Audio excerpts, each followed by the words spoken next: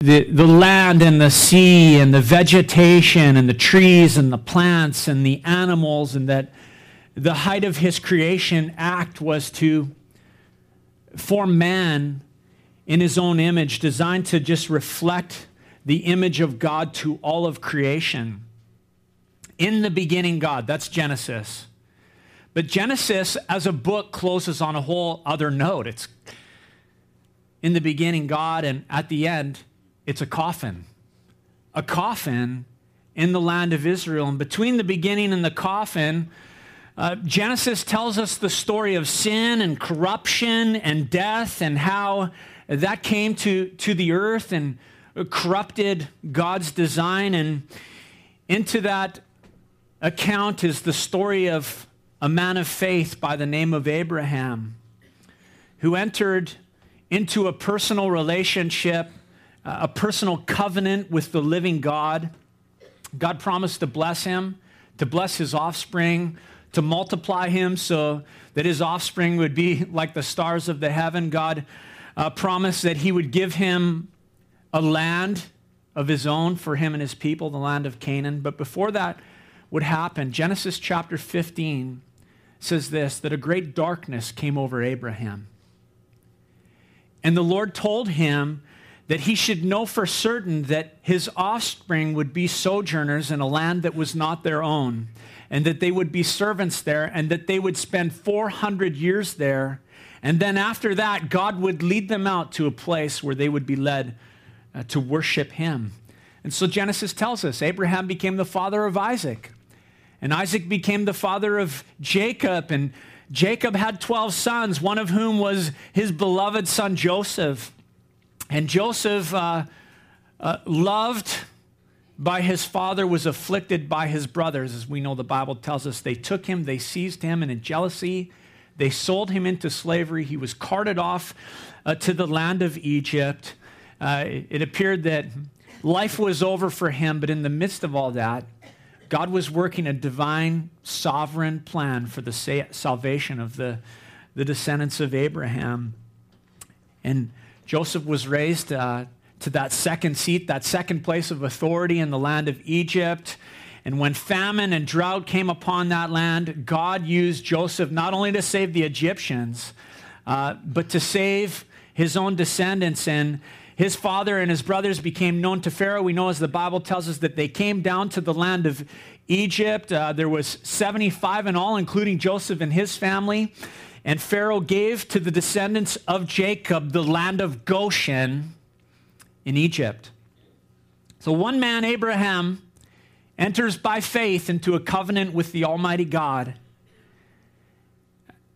And God begins to unfold his plan to make a people for himself, a nation called to serve him. And so Genesis starts in the beginning, but it ends with a coffin. And we pick it up in Exodus. It says this in verse 1. These are the names of the sons of Israel who came to Egypt with Jacob, each with his household: Reuben, Simeon, Levi, Judah, Issachar, Zebulun, and Benjamin, Dan, Naphtali, Gad, and Asher. All the descendants of Jacob were 70 persons. Joseph was already in Egypt. Then Joseph died, and his brothers and all of that generation, but the people of Israel were fruitful and increased greatly. They multiplied and grew exceedingly strong, so that the land was filled with them. Interesting that in the original language in which the Exodus account is written, in Hebrew, it begins with this word, actually, a conjunction, and.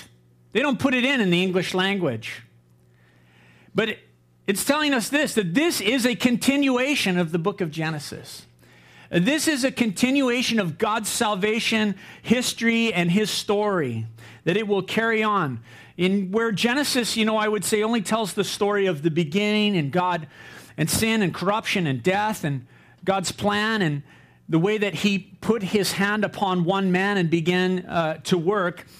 Exodus, as it begins to tell us the story of the deliverance of God's people from slavery in the land of Egypt, really lays out a lot of the theology that is in the Bible, a lot of things that we come to know and understand that the Bible teaches are rooted in the account of Exodus. And so it's a fascinating book that we're going to be going through over the next little while here.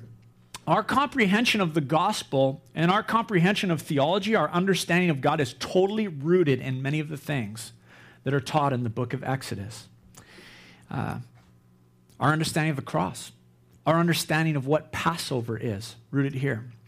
And so we read that in Exodus, God began to just bless the descendants of Jacob, that they multiplied. In fact, the Bible tells us that by the time 400 years was over, that time that they had spent in the land of Egypt, as we're going to get there, Israel, the men, over the age of 20, actually numbered at 600,000 men, plus women and children. And so the estimates are that they were a group of people, a nation of people that was somewhere between 2 and 3 million descendants.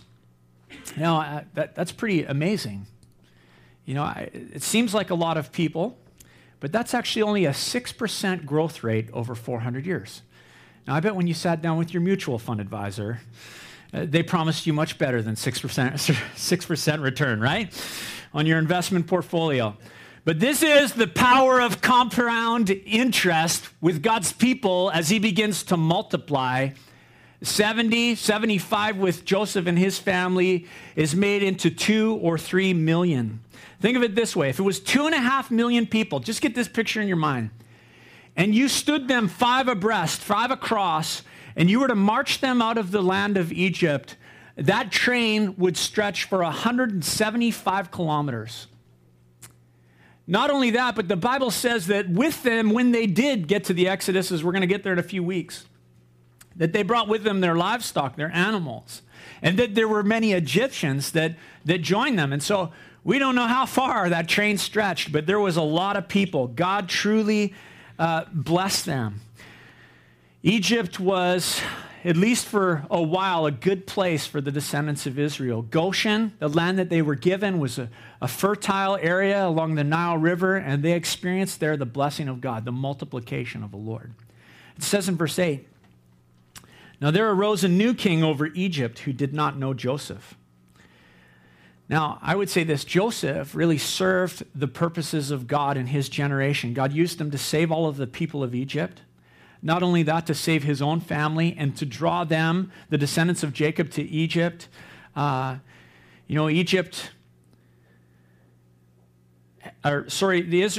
Egypt at that time was really a world power. They were probably the greatest nation in the world at that point in time. And through the wisdom and knowledge and the blessing of God that was upon the life of Joseph, he rose to this position of second in command, and he saved the nation. But not only did he do that, in the process, Joseph put more and more power into the hands of Pharaoh. You know, as the people were starving, they sold their land, they sold themselves, they sold their livestock, and the grip of Pharaoh was strengthened in the land of Egypt. But the fact is this: nobody ever remembers who comes in second. Nobody remembers who played the role of second fiddle like Joseph did. Except there's one exception to that rule. Vancouver Canucks fans. I was thinking about that. You know, we remember 82 and 94 and 2011 when we played second fiddle. And kind of like Canucks fans, the children of Israel remembered Joseph, and in a similar way that we recount Game 7 in 1994, or that we recount Game 7 in 2011, and we tell those stories to our children, they would tell the story of Joseph to their children. They hadn't forgotten, but Egypt had forgotten.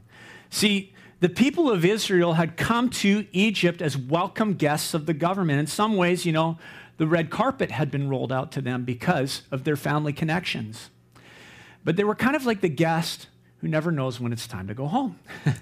That's what I would say. They had outstayed their welcome in the sight of the Egyptians. Now, why did they stay so long? Well, it's really, I think, a two-part answer to that. There's a human answer to that. There's a divine answer to reason why they stayed so long. On the human side of the coin, you know, the answer is comfort. Life was good in Egypt. Fertile in the land of Goshen. There was blessing. It was comfortable. And I would say this, you know, life can be good in Gibson's. It's comfortable.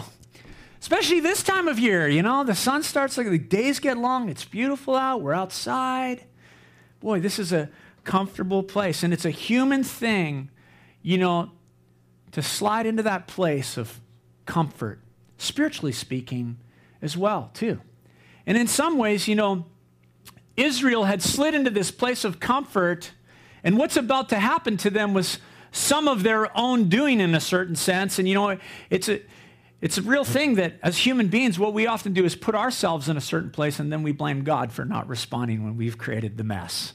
And in a certain sense, the human side, that was what was happening with them. But also on the divine side of the coin was this. There was a problem in the land of Canaan, where Israel was going to eventually go to possess, and it was these people called the Canaanites.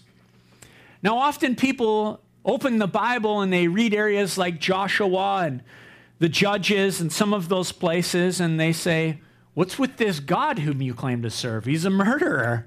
He's crazy. He sends people in and he says, wipe out the countries and the nations and the people group that are there. What's the deal?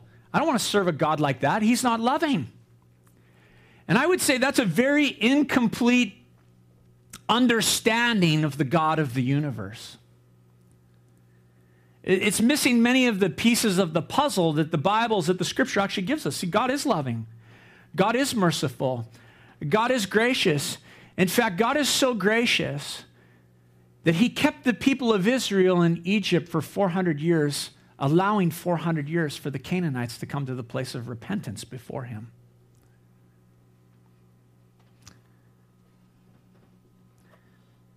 For 400 years, the people in Canaan had the chance to get right with God. But the Bible actually tells us something about that group of people, that they became increasingly wicked, that they increasingly turned from God, that so great was their wickedness that it was a common practice with all of them to sacrifice their own children, to hurt one another. So God actually demonstrated great patience. Even today, some would question, where is God in this coming that he's promised?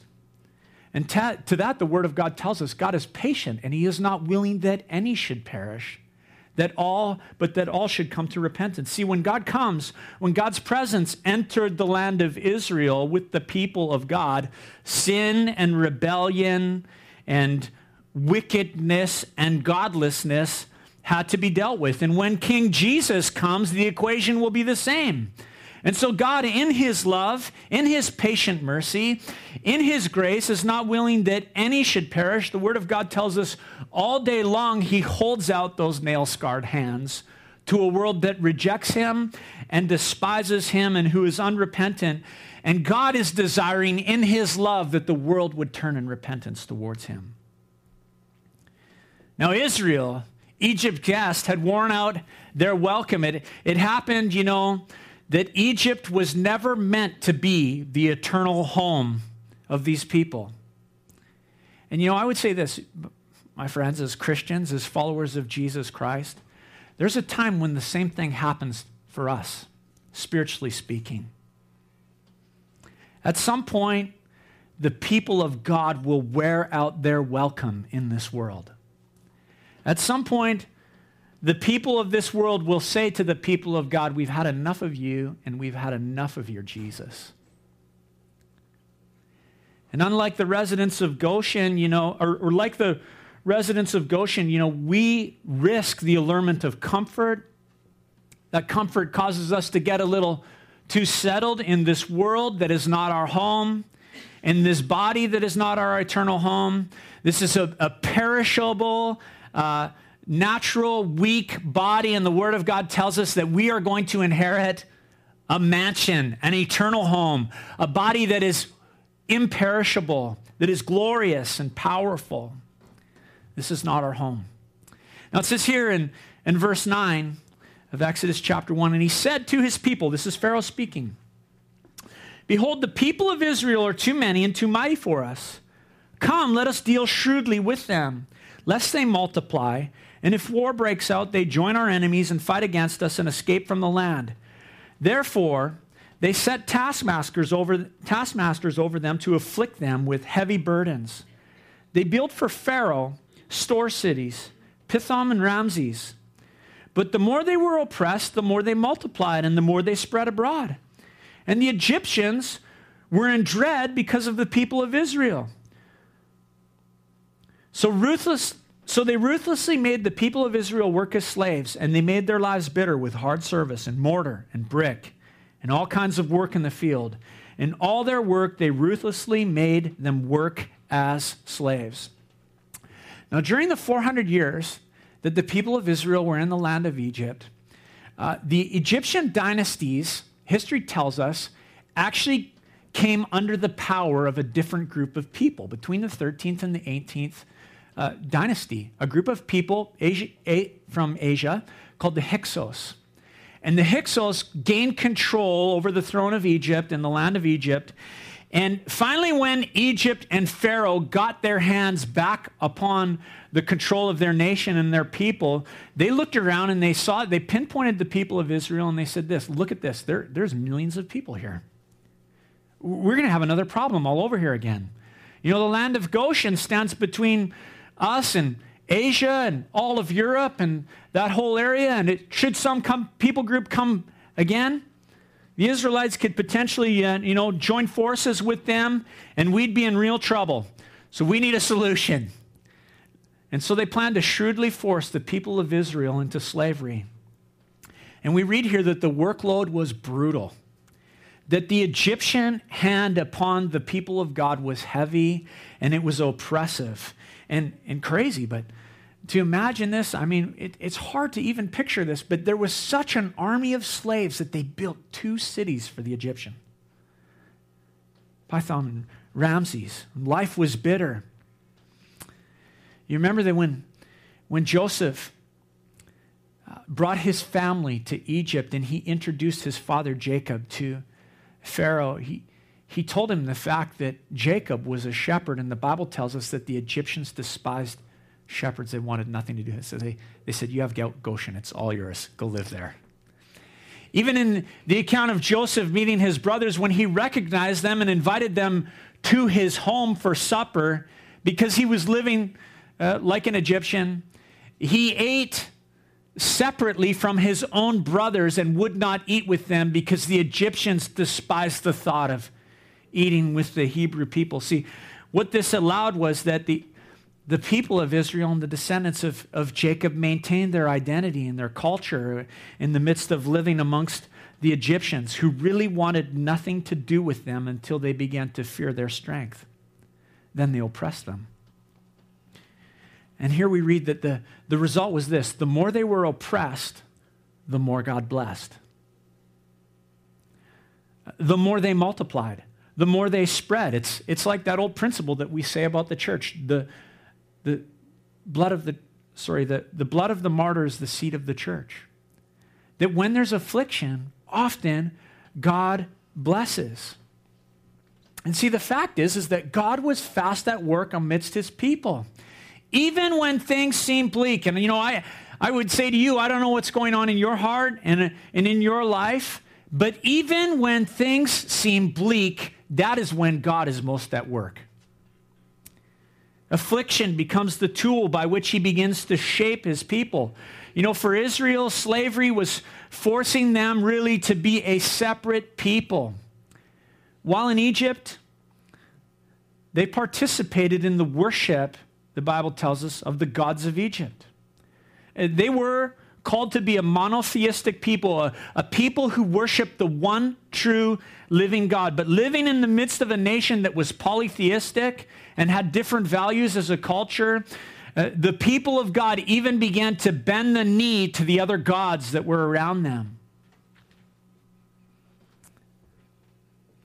And as the Egyptians pressed the Israelites into slavery and servitude, it revived something among them. It revived a return to the God of Abraham and Isaac and Jacob. Affliction was marking them as the very people of God. When you read these stories, I would say this: it's possible to turn the story of Exodus into this allegory. It could be beautiful and it could be good. that hidden in the midst of this account that we read, there's these hidden meanings, that it's not just factual, that there's lots of other beautiful pictures going on here. And that's true, but you got to watch how far you take that. I was thinking about a number of years ago, I was on the beach with my kids, and they were swimming, and I was yelling at Jonah, "Jonah, stop drowning your brother." I think it was something like that. Jonah, take it easy on him. Let him up. I was just yelling at him. And this lady was sitting there in a good fatherly way. This lady was sitting on the beach there, and someone from my neighborhood, and I'm pretty sure she knew that I was a pastor, but in between yelling, she turned to me and she asked me this question: "Hey, what is the story of Jonah?" And so I told her the biblical account of the story of Jonah. And we had a bit of a conversation. And at the end, she said, "Wow, that's a really nice allegory." And I said, "Well, actually, it's not an allegory. It's a true story." See, Jesus referenced that story, and he said, "Like Jonah was in the belly of the whale for 3 days and nights, so I will be in the belly of the earth until I rise again." I said, it's not an allegory.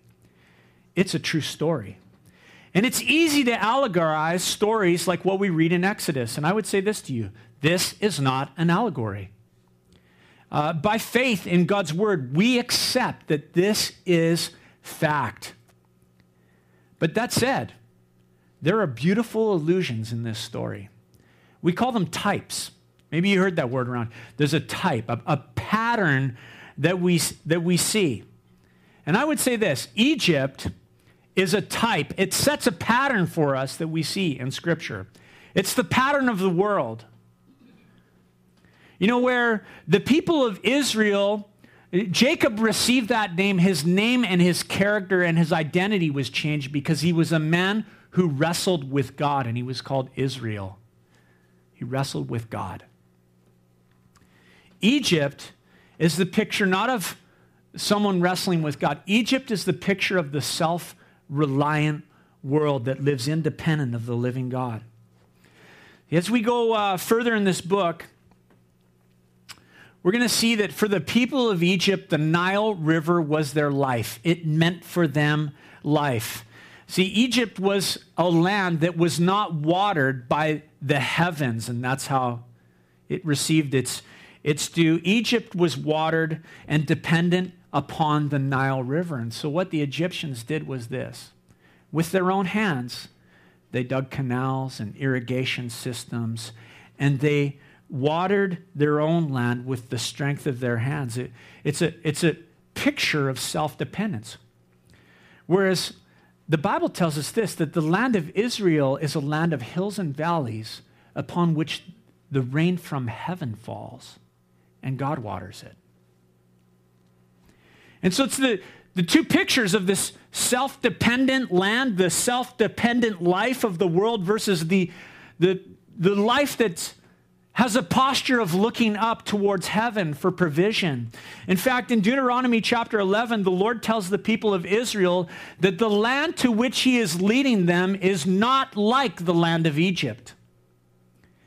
The Lord said this: "The land to which I am leading you is a land that I care for and love, and my eyes look upon it."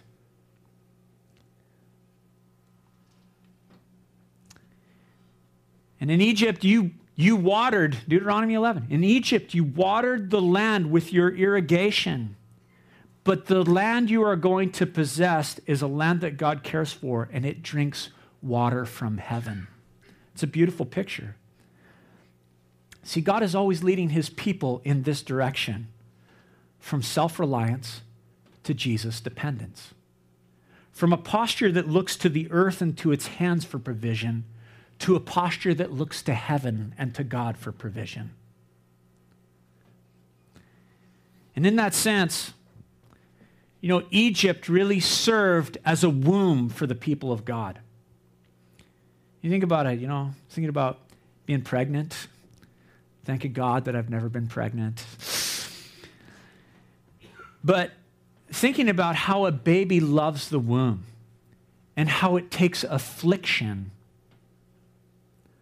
to bring that child out. And the land of Egypt was like a womb for the people of God as he built them as a nation. And then the affliction came to drive them out. And it takes affliction to move God's people from being self-reliant and self-dependent to being dependent on God. You know, I would say this is why Paul said he's willing to share in the sufferings of Christ. Was he sick in the head? What? He wants to suffer? He wants affliction? Maybe he was, he wasn't sick in the head.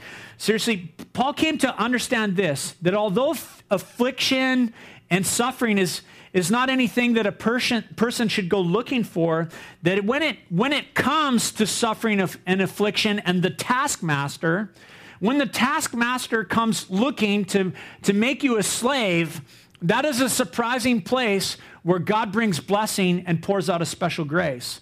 That is the place where God multiplies. That is the place where God's people turn from the worship of false gods and idolatry in a land of comfort to be revived spiritually in the sole focus of seeking the one true living God. Affliction moves the people of God from self-reliance to Jesus dependence. And so through affliction and suffering, you know, though it should be something we should never go looking for, when it comes, we should call on God. When it comes when the taskmaster comes, we should do as the people of Israel did in the land of Egypt. Their heads went up and they began to call to God for a deliverer. In the midst of that, God increased the multiplication. God increased the blessing. And so in that sense, Egypt is a type of the world. We'll see through the book of Exodus, Pharaoh is kind of a type of Satan, the devil. He kind of plays that role. And Moses, of course, is a type of Jesus, a deliverer. And so with bitter hard service in mortar and in brick and in all kinds of work in the field, in all their work, they ruthlessly made them work as slaves. And God multiplied. Hard service, God multiplied. Mortar and brick, God multiplied. Work in the field, God multiplied. Ruthlessly working as slaves, the more they were pressed, the more God blessed, and the more he multiplied. And then it says in verse 15, then the king of Egypt said to the Hebrew midwives, one of who was named Shiphrah and the other named Puah. Now I have a comment here on that. Maybe some advice that I could share. If you're trying to come up with a name for a little girl in your family, don't use Puah. I think you can figure that out for yourself. That's someone who will grow up tortured for their entire childhood. You're going to scar them for life. Don't use the name Puah, okay? Verse 16, when you serve as a midwife to the Hebrew women and see them on the birth stool, if it is a son, you shall kill him. This is sick. But if it's a daughter, she shall live. This is why Pharaoh is a type of Satan. You can see the picture. This is a plan that is demonic. Like Haman, who sought to kill the Jews in Babylon. Like Herod, who ordered the killing of all the baby boys in Bethlehem. Like Stalin and Hitler, this is demonic. It was a plan to stop the multiplication. You know, a plan to thwart the blessing of God upon the people of God. It was a plan in response to Genesis chapter 3:15, where God promised a deliverer whose heel would be struck, but who would crush the head of the serpent. Now, verse 17 says, but the midwives feared God and did not do as the king of Egypt commanded them, but they let all the male children live. So the king of Egypt called the midwives and said to them, why have you done this? And let the male children live. And the midwives said to Pharaoh, because the Hebrew women are not like the Egyptian women, for they are vigorous and give birth before the midwife comes to them. Now, I would say there's no way that there's just two Hebrew midwives for the Hebrew baby boom that's going on here, okay? So these ladies are probably in charge of, the landed immigrant department of obstetrics. And for the government of Egypt, and they likely had many midwives working under their authority. Now, many read this and they say this, man, what's the deal? These women lie to Pharaoh, and God blesses them. And, here they recognize that he is asking them to do something that is morally and ethically wrong before God, and then say, well, they lied, and then God bless it. I actually don't think that that's what's going on here. I don't think that they're lying. I think that the Hebrew women are not like Egyptian women, that they're vigorous and give birth before the midwives come. In fact, those Hebrew women were hard workers, making bricks, mortar, working in the mines, pulling, just whatever. They worked hard, while the Egyptian women sat at home, watching soaps, reading Harlequins, surfing on Facebook, going for manis and petties and sushi afterward. Okay? The Hebrew women were slaves, and they were more vigorous. They were. And I imagine that the midwives simply said, oh, Hebrew woman's having a baby? Okay, take your foot off the gas on your way there. They took their time in getting there and attending those Hebrew births, and when they'd arrived, the work was all done. And we see in a number of places, this was an act of civil disobedience against the government, against the king. But we see that there's a number of places in the scripture where, God's people act in civil disobedience to that which has been handed down by the government. Why? Because that which the government or the king is instructing goes against the laws of the King of Kings. And in that place, where the law of a nation contradicts the law of God, there's room for civil disobedience. And so they acted in civil disobedience towards the king, and God blessed them.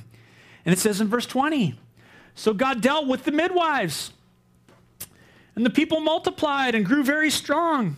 And because the midwives feared God, he gave them families. Then Pharaoh commanded all his people, every son that is born to the Hebrews you shall cast into the Nile, but you shall let every daughter live. So again, God multiplies the people of Israel in the midst of this plan. Now, we don't have the time frame. But it's interesting to think this. Moses, when he went into the desert, was how old? Do you remember? Come on, 40. Yeah, 40. Remember how old he was when he came back to lead the people of Egypt? 80. It was actually 430 years that the people of Israel were in slavery in the land of Egypt. And so Moses is born around the year of 350 in that process.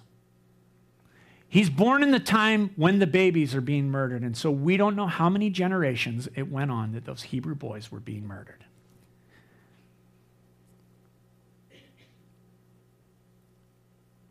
Likely those who served as midwives had barren wombs. That's why they were in that role. But God healed their wombs because they feared him and they had families of their own. And so Pharaoh says this, here's another plan then. Midwives aren't going to listen to me. You're not going to listen to the mandate to kill those boys, then I'm going to instruct my entire nation, the Egyptians. You see a Hebrew woman, and if she has a son, pry him out of her hands, and throw him in the river. I mean, this is sick. This is demonic, but let the girls live. See, Satan has always hated the people of God. Did you know this? He hates your sons, and he hates your daughters. It's crazy to think about that. To just take some time to think about that, it makes you fear as a believer for the safety of your children and for the call of God upon their life. And you'd think that in the midst of what was happening for the Hebrew people, that they would just stop having children, right? Well, there's a solution, stop having children. But it was just the opposite. In the midst of such a threat against their offspring, God blessed their wombs. Isn't that amazing? You think about this. Noah knew that there was a flood coming, and you know what he did besides building an ark? He had 3 sons. He knew that destruction was coming upon the face of the earth, and you know what he did? He had 3 sons, and he brought them with him into the ark. Now it says this in chapter 2. Now a man from the house of Levi went and took as his wife a Levite woman. The woman conceived and bore a son, and when she saw that he was a fine child, she hid him 3 months. And when she could no longer, she took for him a basket made of bulrushes and daubed it with bitumen and pitch, and she put the child in it, and she placed it amongst the reeds on the river bank. The name of those two parents were Amram, the father, and Jochebed, the mother. Amram means this, an exalted people. And Jochebed is part of God's name. It means Jehovah is glory. An exalted people, Jehovah is glory. These are God-fearing parents. They saw something about this child, that he was a fine child. That literally means this. Some Bible translations say that he was beautiful. That he was a beautiful child. That there was something physical about the nature of Moses that was very special and that identified him. Josephus, the Jewish and Roman historian, records much of the oral history, and I'm going to mention Josephus a few times here, some facts from him. But Josephus reports in his account, which is some of the oral history. It's not what our Bible tells us, but it's oral history, and it's interesting. He says this, that Moses' parents had a dream before their son was born, that he was a special child and that God was going to use him as a deliverer. And so whatever the deal was, whatever they saw about this child, in fear of God and in faith, Hebrews chapter 11 tells us, they hid this newborn for 3 months. And when she could no longer hide him, she made for him a basket of bulrushes and daubed it with pitch and bitumen. Literally, the Hebrew word for this basket is the word ark. It's the same word used to describe what Noah built, an ark. So Jochebed built an ark for her son. An amazing act of faith, that she takes that ark and she places it on the Nile River amongst the bulrushes. Of course, the Nile was a source of life for the Egyptian people. At this time, it's also the place of death for the Hebrew people, where many of their babies drowned. But as you consider Moses in an ark, I mean, you can't help but overlay the two stories, right? Noah in the ark, Moses in the ark. Neighbor commented to me this week. I was out on the deck there just before the guys were coming over on Thursday night, and said, "Man, you hear the rain last night?" I'm like, "Yeah, that was crazy." I said, it was coming sideways there. You guys recall that on Wednesday night? It seemed like it was hitting the side of my house. It was bouncing off my bedroom window. I'm like, it woke me up. It was nuts. He said, "Yeah, that was crazy. I thought we were going to have another Noah situation," he said to me, as he turned and started to walk away. And I couldn't resist myself, and I said, "Yeah, that's right. That's why it's important that you need to have your ark ready." He probably thought, "Crazy pastor, what the heck's he talking about now?" You see, when Noah built an ark, he put his family in that ark. They went inside, and in faith, they trusted God to carry them over the seas of judgment and to lead them to a shore of safety where they would live and be blessed. And when Jochebed placed her baby in that ark, in faith, she closed the lid, and by faith, she trusted the Lord to look after that child, to look after that baby. You know that Jesus is an ark? You know, in our minds, when we talk about entering into a relationship with God, we paint this picture with our words, and we say this: invite Jesus Christ into your heart and into your life. And he does. He comes in. The Word of God says that the Holy Spirit seals that. In the story of Noah's account, it says that God shut the door on the ark. It's a beautiful picture. But I would love in your minds to picture this for a moment, okay? In your mind's eye, picture this. That you would see Jesus as an ark.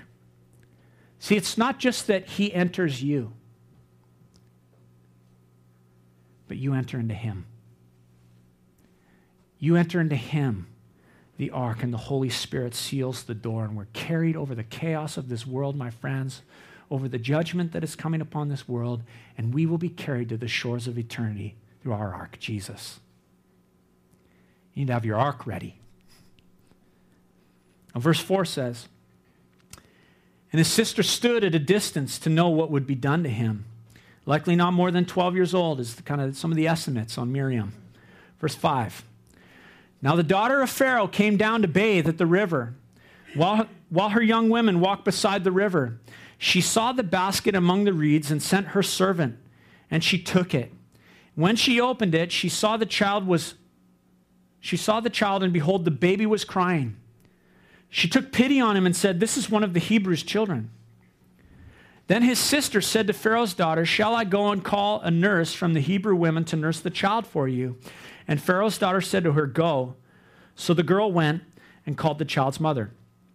The Egyptians had a belief in their religious system that when they entered into the afterlife, whatever that looked like for an Egyptian, that they would be confronted with 3 questions. 1, have you afflicted anyone? 2, did you cause anyone tears? 3, did you nurse the crying babies? And as Pharaoh's daughter opened that ark, her conscience struck her with this crying baby. She had pity on this boy. History says if the Pharaoh's daughter was barren.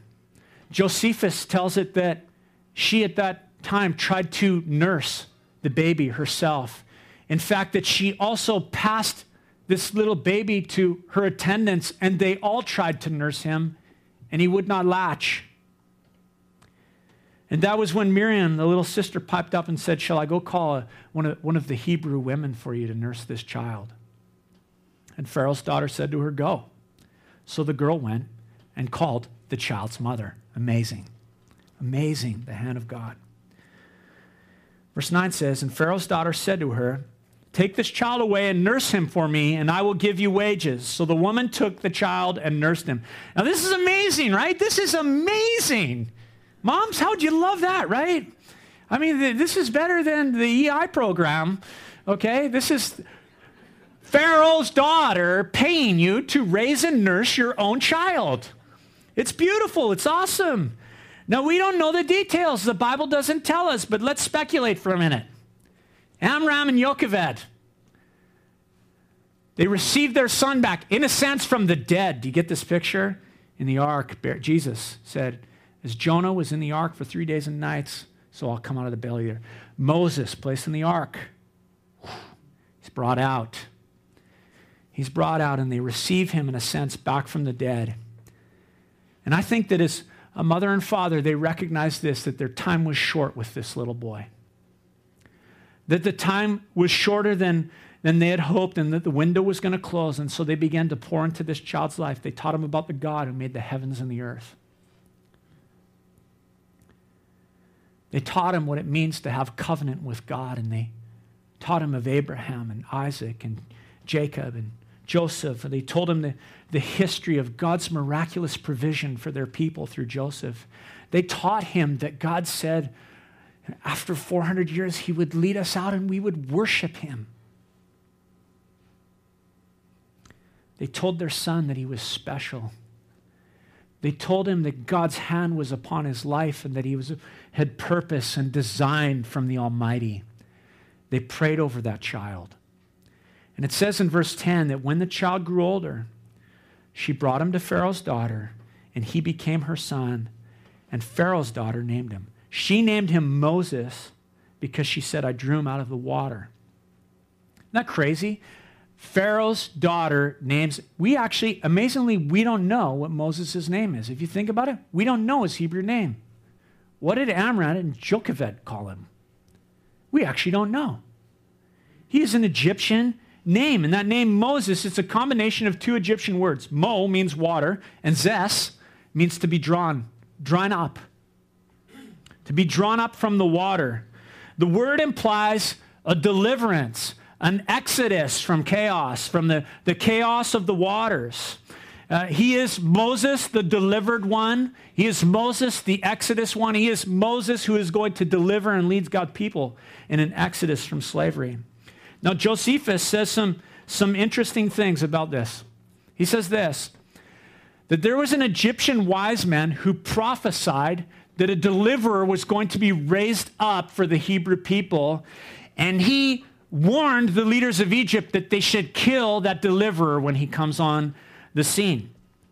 Now, he also reports this, that when Moses was a child and handed over to Pharaoh's daughter brought him before Pharaoh, and Pharaoh, welcoming this beautiful child, uniquely beautiful, going to talk about that in a second, that Pharaoh took the crown from his head and he placed, this is some oral history, placed it on the head of Moses, and Josephus says Moses took the crown off his head, put it on the ground, and stepped on it. And at that point, the wise man said, that's him. That's the deliverer. Kill him. And Pharaoh's daughter took him and stole him away. And so, beautiful. Josephus says, so beautiful that people would stop what they were doing to just look at Moses because he was a uniquely beautiful child. And Josephus even seems to suggest that as a means to insulate Egypt from this supposed deliverer, they sought to train him in all the ways of Egypt, in all of their culture. He had the best of education, the best of experience, schooled in Egyptian university, meant that he was trained in the most advanced culture of that time.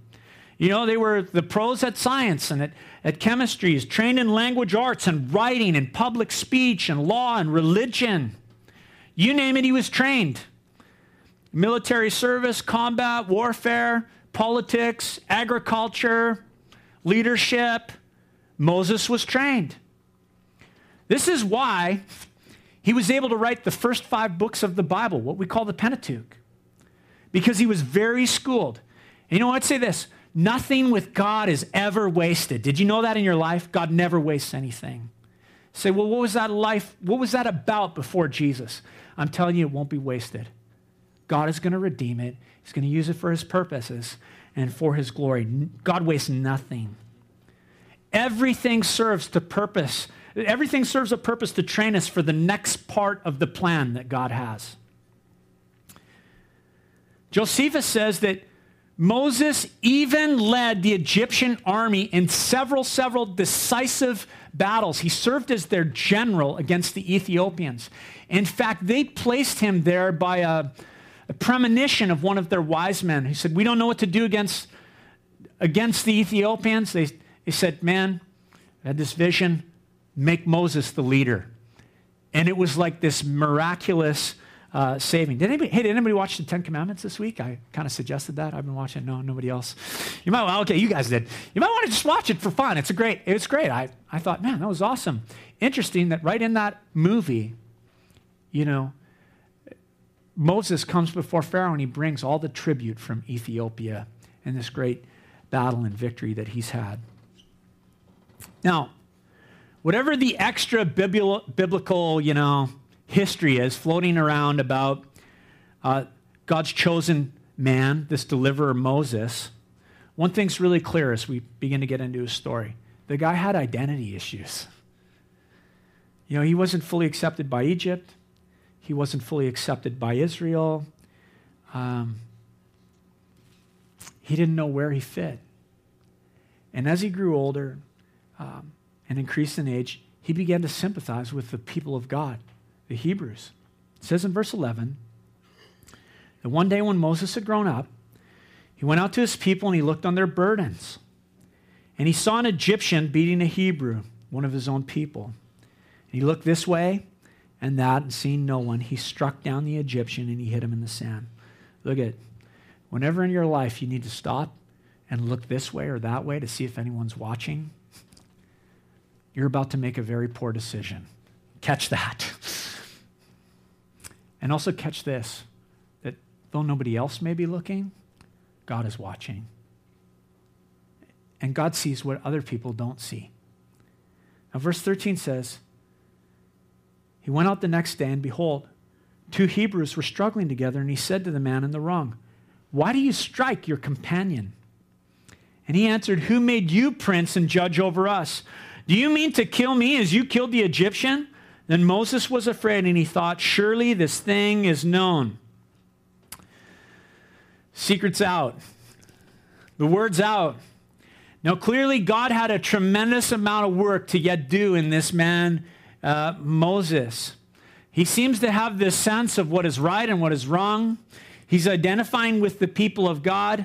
Maybe he felt that God was going to use him as a deliverer. Maybe back in the palace, he had his tailors working on this red and blue suit with a big D on the chest. Don't know what's going on, getting the cape ready. But he begins the work in his flesh. And you know, when we begin to work in our flesh, it's always, always, always bound to fail. There's a difference between went and sent. And there's going to need to be for this man Moses, in terms of the preparation of what God's going to do for him, a season in the desert, a time alone with God. And in the Bible, those desert experiences that we read about so often always represent this time of breaking where an individual gets into view a proper focus of themselves and has an encounter with the living God. We're going to see Moses' encounter with the living God next week. But it says in verse 15, when Pharaoh heard of it, heard that he killed the Egyptian, he sought to kill Moses. But Moses fled from Pharaoh and stayed in the land of Midian, and he sat down by a well. Although he's schooled in all the training of the world, the real making of a man happens in the desert. Did you know that? To reach Midian, which was desert, meant crossing the Sinai Peninsula, which is desert. See, in a desert, a man learns that God is right, that God is righteous. In the desert, a man learns that the working of the flesh is a waste of time. In a desert, a man learns that God calls his people, calls his man, his deliverer, not to be a manufacturer, but a distributor. Not to manufacture something in his flesh, but to distribute the work of God. And Moses had manufactured something in his flesh, and it had failed. He was 40 years old when he finally sat down by a well. He was dressed like an Egyptian. He walked like an Egyptian. Sounds like a cool song or something. He'd been trained in the school of the world, but in the desert, he would be trained in the school of God. He would learn to be alone with God. Like David, in the cave of Adullam, or Paul in the deserts of Arabia, like John, who was banished to the Isle of Patmos, or like Elijah, who traveled for 40 days and 40 nights till alone he was with God, or John the Baptist, who made his very dwelling place in the desert, like a blind Samson, who had to say to a little boy, "Lead me and put my hands on the pillars." Moses was being prepared for an encounter with the living God so that he would be a usable tool in the hand of God. See, he wasn't yet the man who would write, "In the beginning, God created the heavens and the..." What kind of man does the Spirit of God have to develop and work upon his heart that he would write those words? In the beginning, God created the heavens and the earth.